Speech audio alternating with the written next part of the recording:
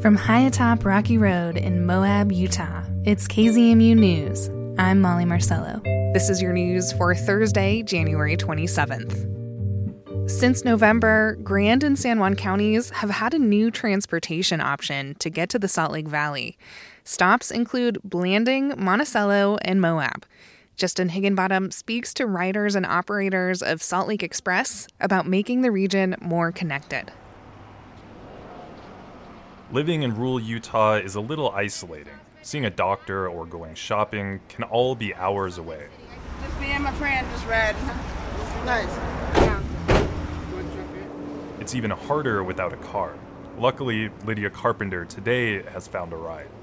I'm going up to Salt Lake. I'm down here visiting. I'm going to work out at a lodge out in the desert. So it's great. I have my apartment back in Salt Lake City. I can get back and forth because I don't have a car, so I don't have to worry about finding somebody that wants to drive 4 hours down to Moab. I'm standing in front of the Chevron in Moab at a stop for the Salt Lake Express. The new shuttle goes north and west to Green River, Price, Spanish Fork, all the way to the Salt Lake City Airport.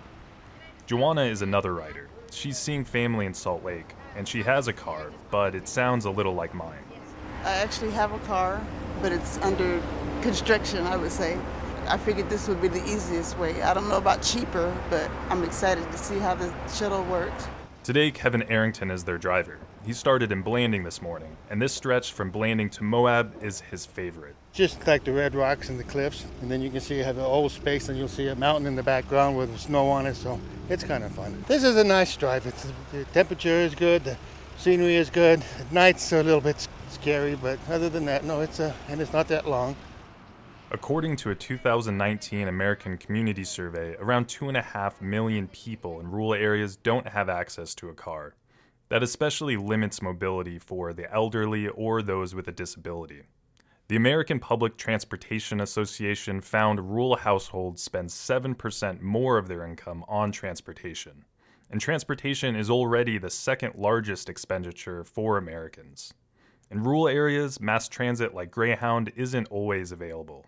With fewer riders, those lines are often unprofitable. We have been trying to fill this gap through Moab down to Blanding for, 7 years. It's a long story. That's Kathy Pope. She's the sales and marketing manager for Salt Lake Express. The Utah Department of Transportation offers grants for companies to start routes in underserved regions. In 2015, Pope's company bid on establishing this route through Moab. But the contract went to another company, which ran it for a few years and then stopped. Pope says they ran out of money. The state subsidized Salt Lake Express to restart the line last year, but it's only seed money. And so we have 3 years to try to make this successful. So we're working hard to try to market it and let everybody know about it. Pope has a limited time to make the route profitable, but she has practice. She says her company has used state grants to set up successful routes since 1994. It's really hard to start a service in any remote area, even if it's fairly populated like this route is. It's really hard to gamble, especially in this climate of today, without a little bit of help. Pope says she's optimistic she can make this route work. She's already seeing encouraging ridership. We think that if we do some heavy promotions, we get the support of the community on this route, it will never, ever go away again. Never again. Her shuttle runs twice daily through Moab. It costs $53 and takes 4.5 hours from here to the Salt Lake Airport. Meanwhile, Moab City is applying for federal funds for their own local shuttle service, the Moab Area Transit. Justin Higginbottom for KZMU News.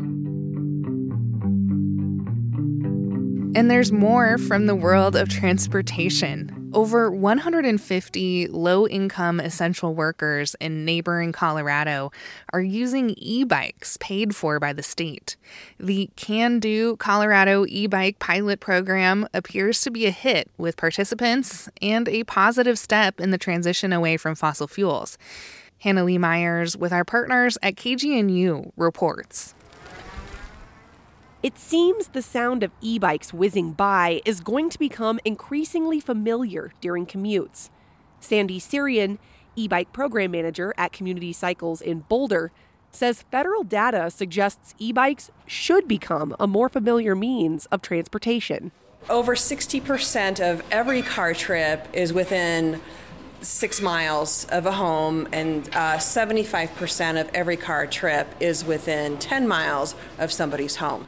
And those short trips mean many of us are good candidates to replace fossil fuel vehicle trips with e-bike travel. A change a recent in-depth study found could cut urban residents' travel emissions by 67% if one car ride a day was replaced with an e-bike trip. The same study found if just 10% of the urban public would do the same, overall transportation emissions would fall by around 10%. Here enters the Can Do Colorado e-bike program. After a successful mini pilot in the fall of 2020, in spring of 2021, the Colorado Energy Office awarded grant funding to 5 organizations, including Boulder's Community Cycles. Each organization was charged with outfitting a portion of the 156 low-income essential workers participating with new e-bikes and all the required accessories. It's been an incredible blessing for me. 36-year-old Joshua Robinson applied for the program while experiencing homelessness. And after a few months with his e-bike, he's thrilled and has ruled out trying to buy a car altogether. There's not a lot of situations I can think of where I would need a vehicle necessarily. Like even with snowboarding, there's a bus that goes up there. And sometimes if I want like a little bit of extra range, I can put my bike on the bus and then ride it from there. And especially with like rates the way they are right now with cars, I don't know if you've looked at that, but like rates are crazy. I don't really see myself in the foreseeable future getting a car or needing to get a car, really. Fellow participant Howard Trapita agrees with Robinson that the program has had a life-altering positive effect, even though the transition to the e-bike lifestyle can take some time and dedication. The minute I get on my bike to leave work, I'm a little tired, and sometimes I think about taking that bus, but the minute I'm out there, I think if people just give it a shot, not 2 weeks, they give it 3 months, then they wouldn't want to do it any other way. You know, my gas money goes towards a nice bottle of wine for the weekend. Can Do Colorado program participants have been logging their travel info on an app developed by the National Renewable Energy Laboratory. Senior program manager at the Colorado Energy Office, Sarah Thorne, has been reviewing that data. And her opinion is? I would say overall, very successful. Thorne says the positive results of this pilot program fit well with federal and state plans to encourage the use of e-bikes as a means of travel in the future.